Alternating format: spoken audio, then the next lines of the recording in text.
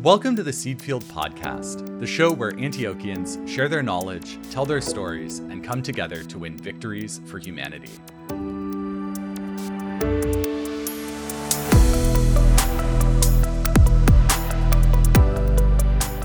I'm your host, Jasper Nighthawk, and today we're happy to bring you the third and final episode in our series on human sexuality. Over the last month, we've heard from leading scholars at Antioch about the importance of supporting young people as they discover and explore questions of identity and sexuality. And in our second episode, we talked about sex ed and how sex-positive multicultural education can help young people avoid or work through fear and shame around their sexuality, and ultimately how this can help them be safer in their lives. Today, I'm really excited for us to pivot and talk not about developing sexuality or how to support young people, but about sexuality among adults. So we're specifically going to focus on how sex therapy can help us have healthier relationships and be more comfortable with our sexuality. And I'm especially excited that we're going to talk a little bit about ethical polyamory and shame reduction through narrative. To have this conversation, I'm delighted to be joined by Fiona O'Farrell. Fiona designed and is the director of Antioch's sexuality certificate programs, and they teach in the couple and family therapy program at Antioch, Seattle. Beyond being a licensed marriage and family therapist, Fiona is also a certified sexuality therapist. So welcome to the Seedfield Podcast, Fiona. Hi, Jasper. Thanks so much for having me today. I'm super excited to pick your brain about all topics sex and sex therapy. And I thought to start off, it would be great, as is our way, to disclose to our listeners what positions we're coming from. And I think that's particularly important when we're talking about power and, what is sex about, if not power, at least in some part. So for myself, I'd want people to know that I'm a white, cisgendered millennial man. I don't live with a disability, and I'm middle class, have a white-collar job, and I hold a postgraduate degree. And while I'm not 100% straight, I am currently in a monogamous relationship with my partner who identifies as a woman. So Fiona, could you tell us a little bit about what position you come from in this conversation? Absolutely. And I love that we're starting out this way. So thanks for leading that, Jasper. So I identify as white, and I'm currently, how I explain my gender identity is that I'm exploring.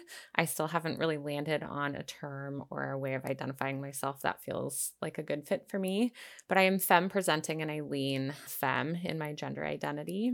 I'm also pass as hetero as I am partnered with a cis man, but I identify as pansexual. I also do not live with a disability and would identify as neurotypical. I currently hold a graduate degree and am in a PhD program and have stable income and housing, work full-time at Antioch University, and I have a small part-time private practice in sex therapy as well. And I do not have children, but I do have 2 corgi dogs, which are my furry children that are a big part of my identity as well.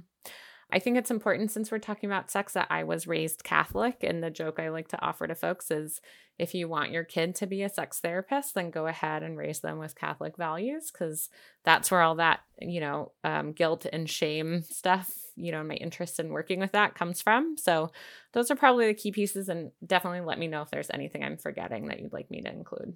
No, that's great. And I think you were more thorough than me. I mean, I feel like mentioning that you're housed is super relevant in our society today.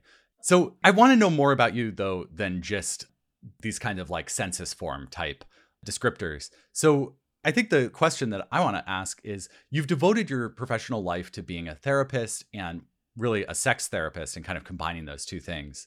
And I know that many of our listeners are not themselves sex therapists. And I think a lot of us haven't ever actually had the services of a sex therapist in our lives. So I'm curious, what was the moment when you realized that you wanted to be a sex therapist? Yeah, that's a great question. So for anybody practicing as a sex therapist, they have to be trained in psychotherapy or counseling, whatever word we might use. So actually kind of my awakening to sex therapy was in my graduate program training to be a couple and family therapist.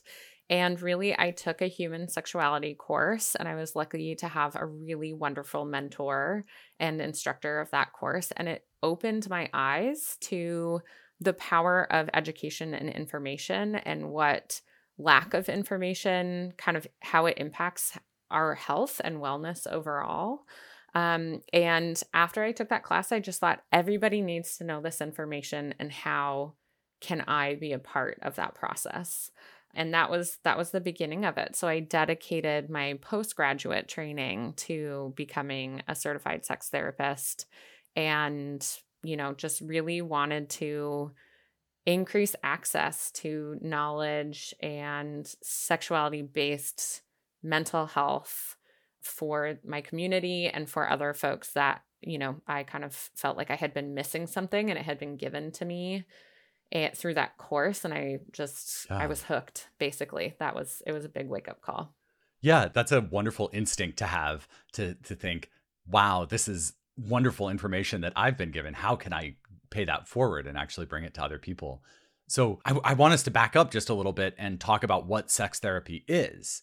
So my understanding, I feel like it's useful for me to just tell you what I think, and you can kind of correct me. So my understanding is, at its most basic, sex therapy is a medical field that's interested in the well-being of patients, that works to improve clients' sexual well-being and to treat sexual dysfunction.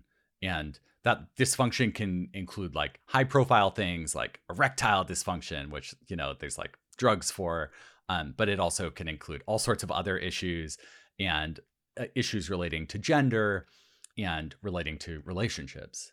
So do I have that basically right? And maybe you could tell me like some of the most common applications of it. Yeah. And interestingly, what I would say is, depending on who you speak to, the answer to that might vary a little bit, because we can have medical doctors who are trained in sex therapy, and we can have master's level psychotherapy clinicians trained in sex therapy. We can have clergy folks trained in sex therapy. So I would say that, maybe somebody who goes into the medical field will kind of err more on that intersection of physiology and medicine and dysfunction. How I like to describe it to folks is, first of all, it's important for us to clarify that sex therapy is talk therapy. So we don't do any hands-on work with our clients. There are some folks who identify as sexuality therapists, or will use terms like that, who do hands-on work, and that's not the field that we're in. And really what it means is that the fundamental belief of folks who practice sex therapy is that sexuality is an integral part of being a human and of life. And it's actually a lens we adopt to look at any issue that a client might be bringing in. So an example that I give is, I might be working with a client who their main concern is depression, but part of the work that I do with them is I might ask more questions and integrate more around their sexuality and sexual well-being into how does that show up in your depression? How does accessing your sexuality actually maybe alleviate some of your depressive symptoms? So it's kind of this filter at which we look at almost everything that a person experiences. And that's the main thing I would think about with a therapist, with a sex therapist. The drawback of that is then we're a much broader field than I think most people understand, because we generally like to think of a particular issue that somebody might have a concern with, and that's the type of therapist that you see. But really, it's also kind of the way that we look at how a person exists and functions in the world. So it's pretty broad in that sense.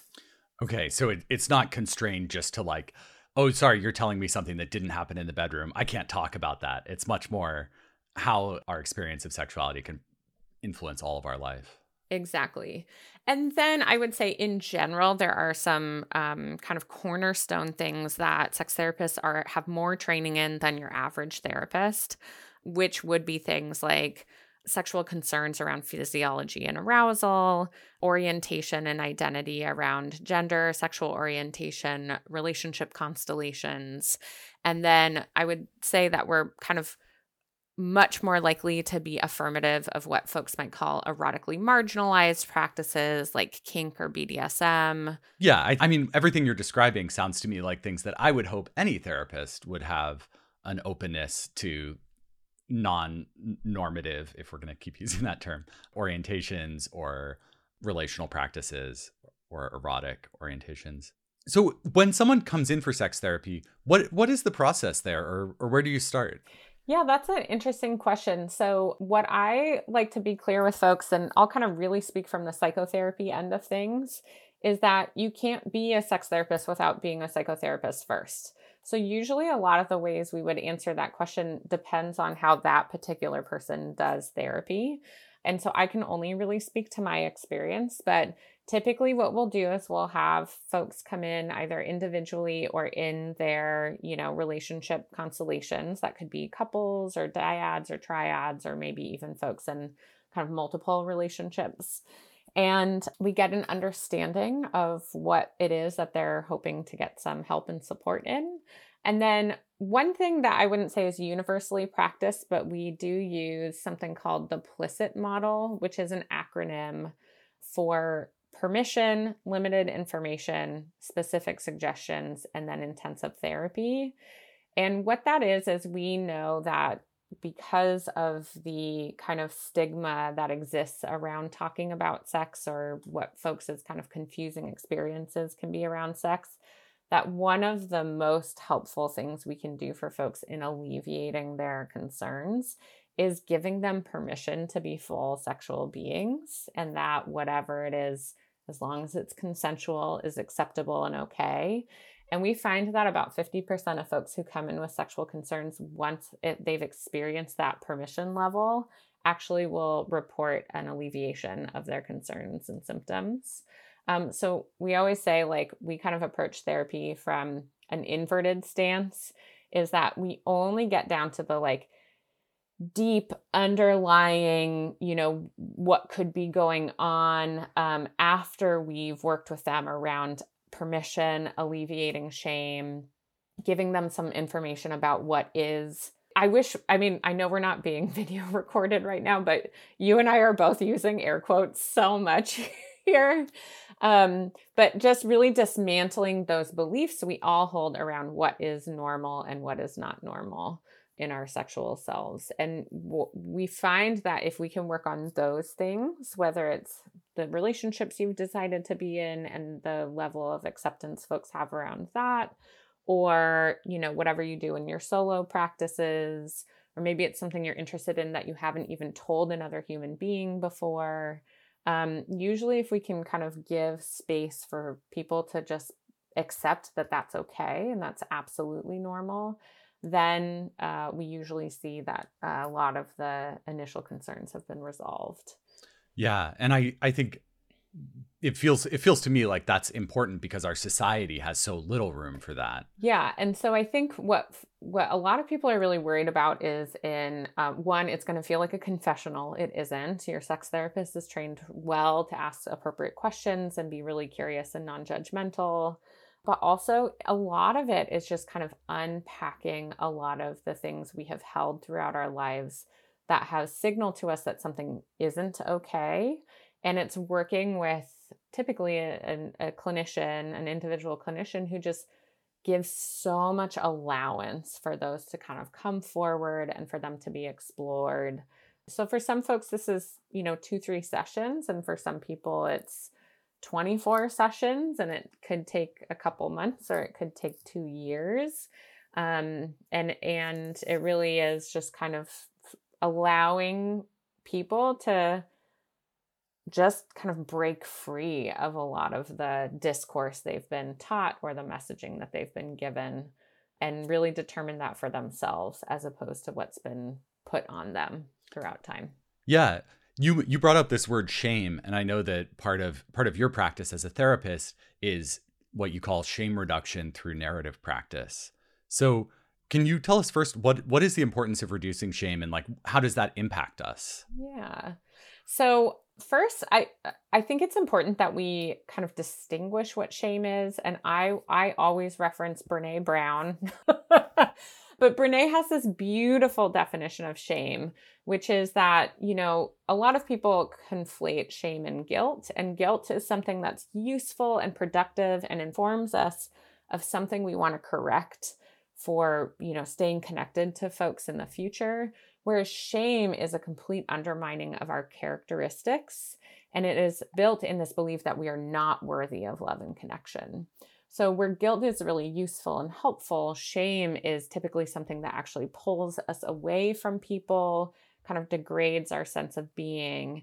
And unfortunately, in the kind of society that we live in, we've just received so many mixed messages around sexuality. There's a big impact, and one of the things that's been not new to the field, but definitely more, I would say, research and investigation is also looking at the impact of colonization and white supremacy on these messaging around sexuality.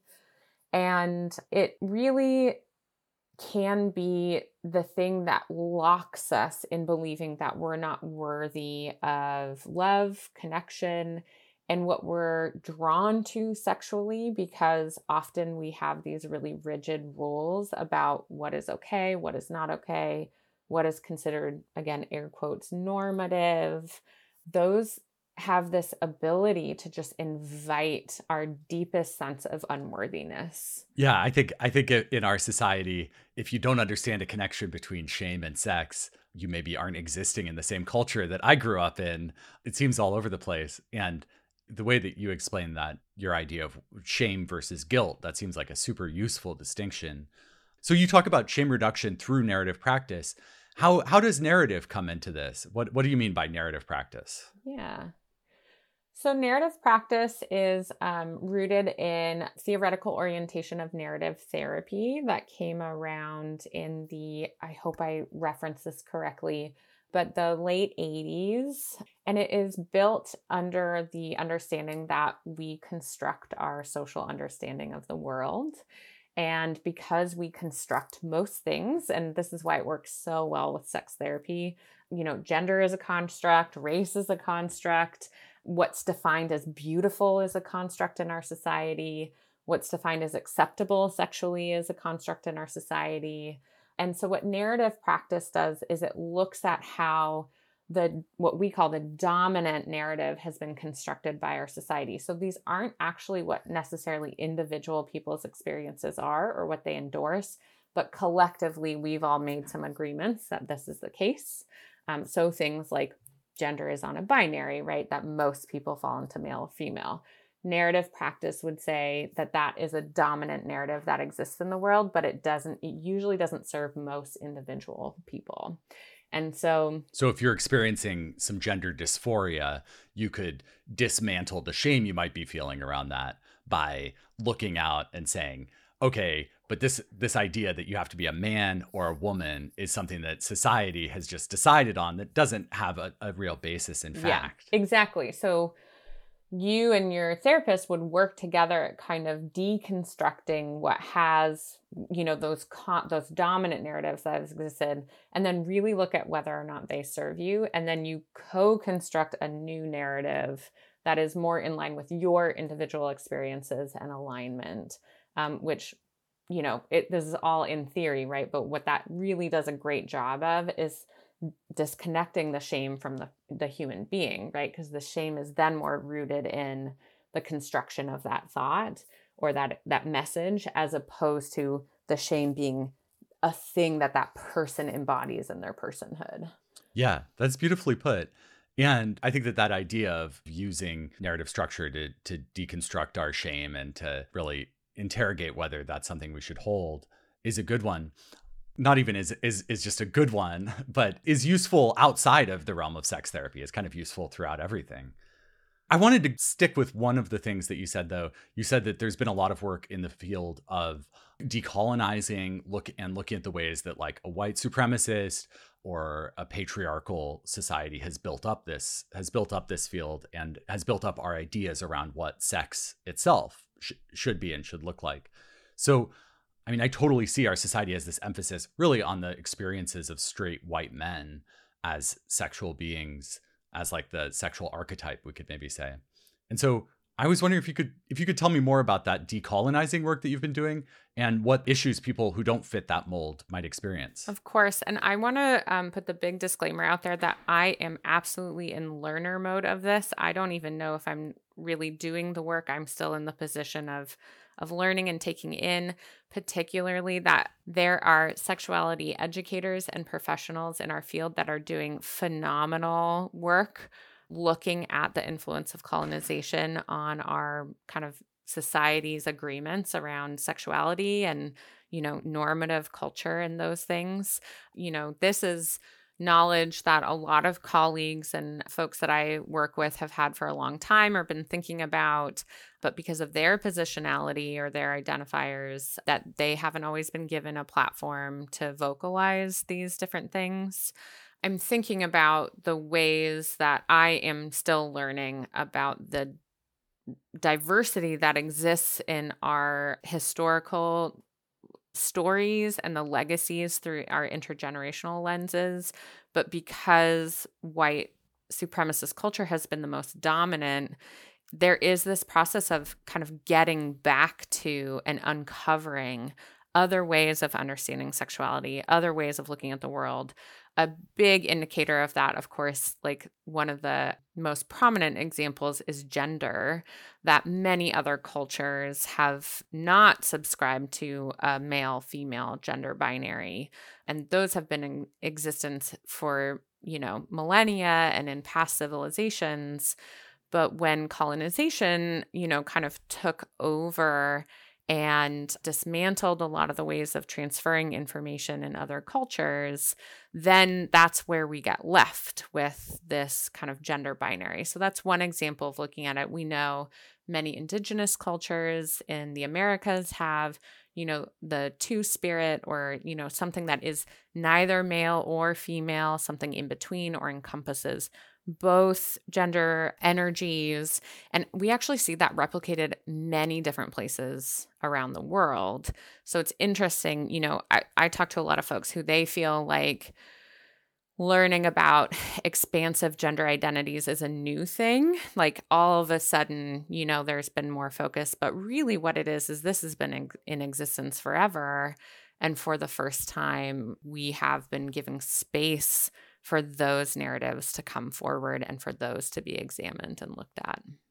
Yeah, thank you. That's a great reminder that what can seem as new to someone who is just learning about something is not necessarily brand new in the history of the world, and for other people it might be yesterday's news. Yeah, precisely. Yeah. Mm-hmm. I want to give the briefest of shout outs, although it doesn't need to be brief, but to asexuality. Yes. As an experience that also, I think we naturally are talking a lot about different sexual expressions, but that also is something that I think is newly visible in our society as people who aren't interested in engaging in sex with other people. Mm-hmm.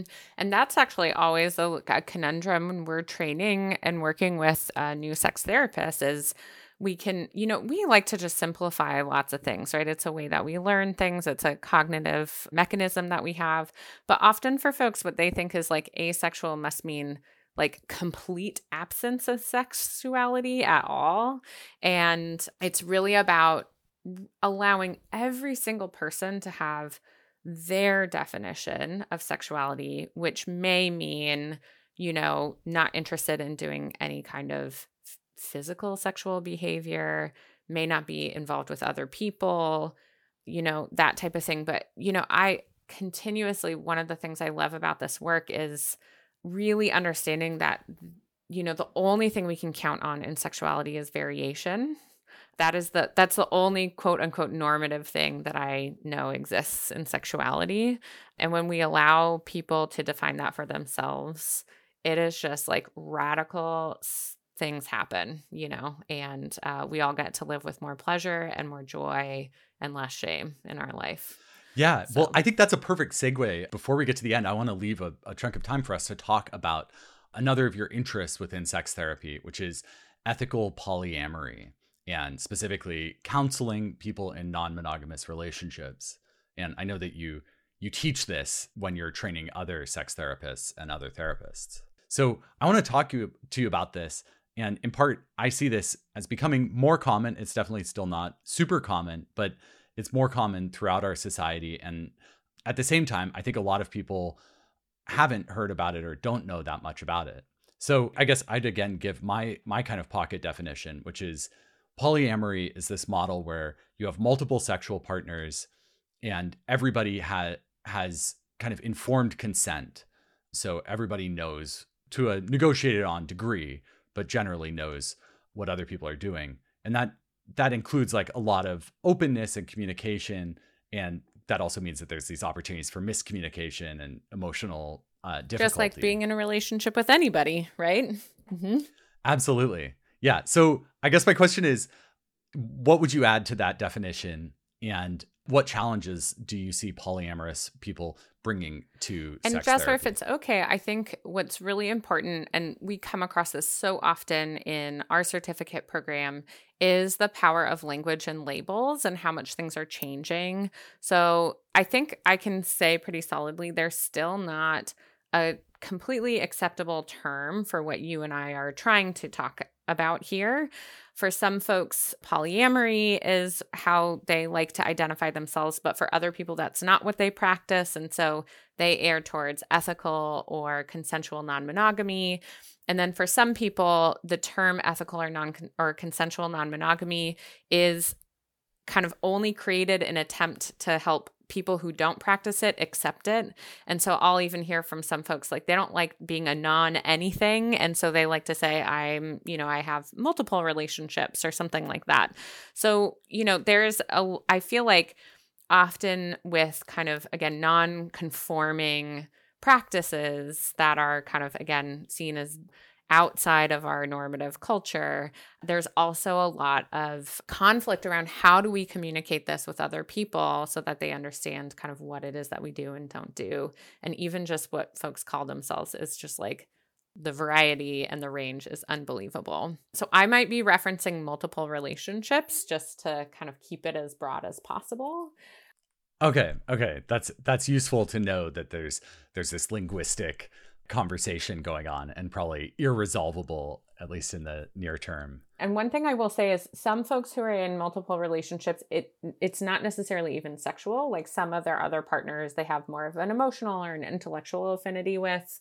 So there can be all different reasons that folks partner up, with multiple partners. In terms of common quote unquote problems that come in, the first thing that I'll say is being in relationships is hard, whether that's you're in a relationship with one other person, 3 other people, whether that's friendships, workplace environments, that type of thing. So the most common thing I encounter with folks in these types of relationships are actually really not that different from the kinds of concerns that I have couples in kind of traditional monogamous dyads come in with. It's often around agreements and communication, trying to feel more connected or trying to establish boundaries with each other. I think one of the things that sex therapists are often referenced for is people who have generally been in monogamous relationships who are looking to open up. That's usually a time we'll see an influx of folks accessing sex therapy. So we can do things like support folks in understanding how to make agreements, understanding how to engage in adding additional partners in. One of the hardest things is, and I hope it's okay, I'll make this parallel. I also will have people come to me and they'll say, we're preparing to have children or we're pregnant, and we just want to do everything we can so it goes as smoothly as possible. And similarly with having a baby is like, there are certain things you can control. There are certain things that are going to be totally out of your control. Folks who are coming to get help and support in opening up their relationship often want to do it all right so that they don't make any mistakes or nobody gets hurt. And unfortunately, being in relationships is messy and complicated, whether that's 1 or 5 or 20. And really what we help folks do is try and be as transparent as possible, try and have really great ways of not only communicating around positive things, but how do you communicate when you have a conflict or when you don't see eye to eye on an agreement, or maybe an agreement has been violated, and how do you recover from that? And those are, no matter who I'm working with or no matter what their relationship constellation is, that's what we do. That's one of the things we do. Sex therapists just are trained to know that that can happen with all sorts of different relationships and not just monogamous ones. So I would say that's kind of, where we do the extra training. Okay.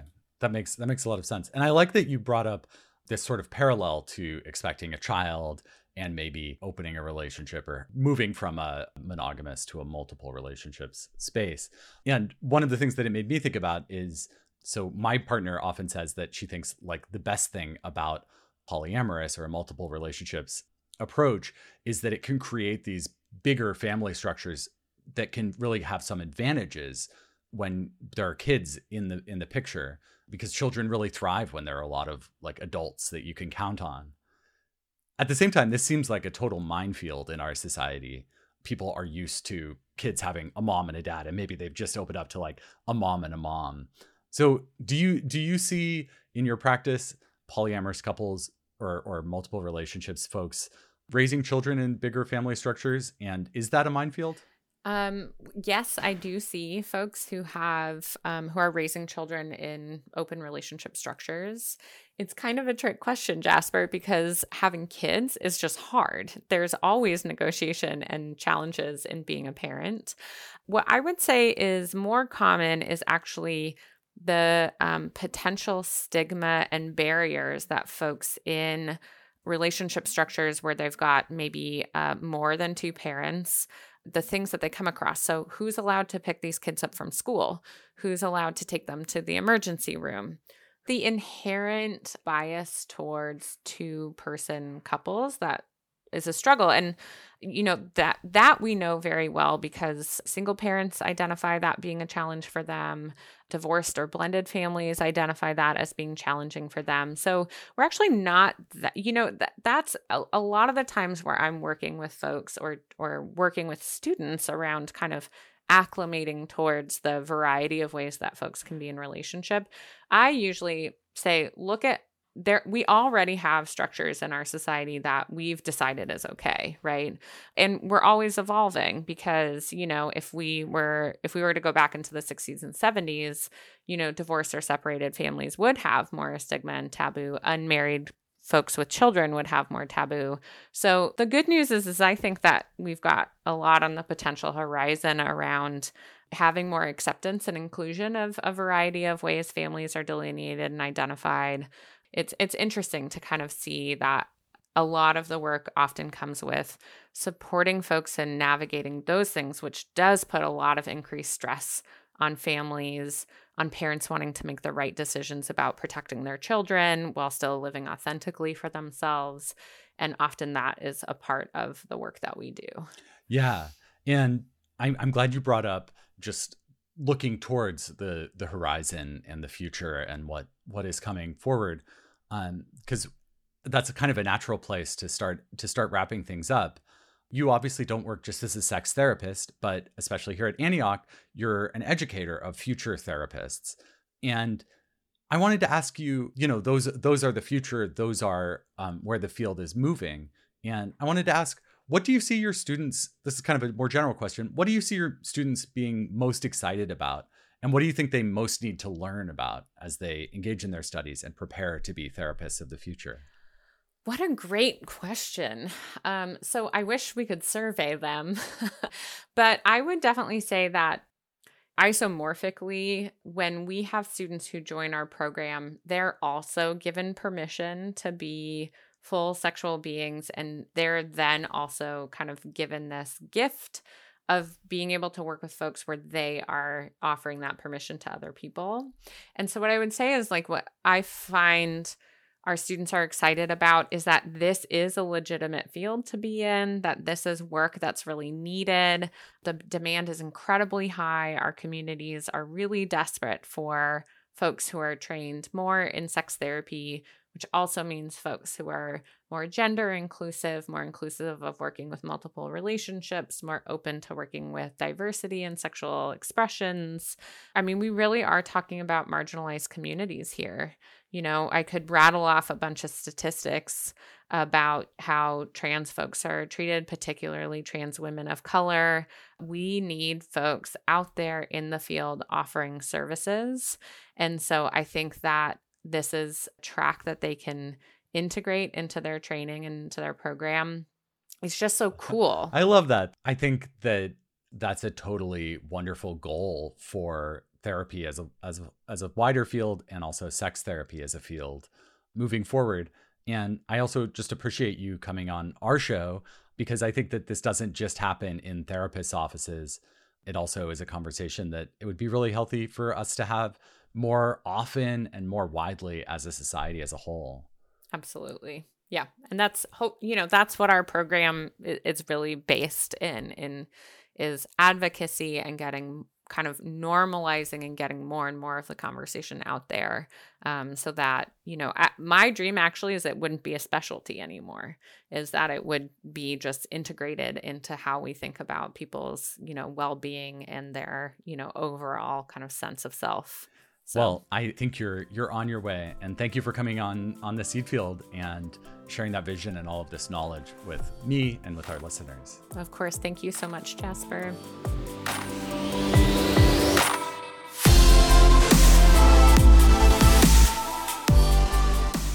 More information about the sexuality certificate programs that Fiona both designed and currently directs is available on Antioch's website, and we're putting a link to that in our show notes.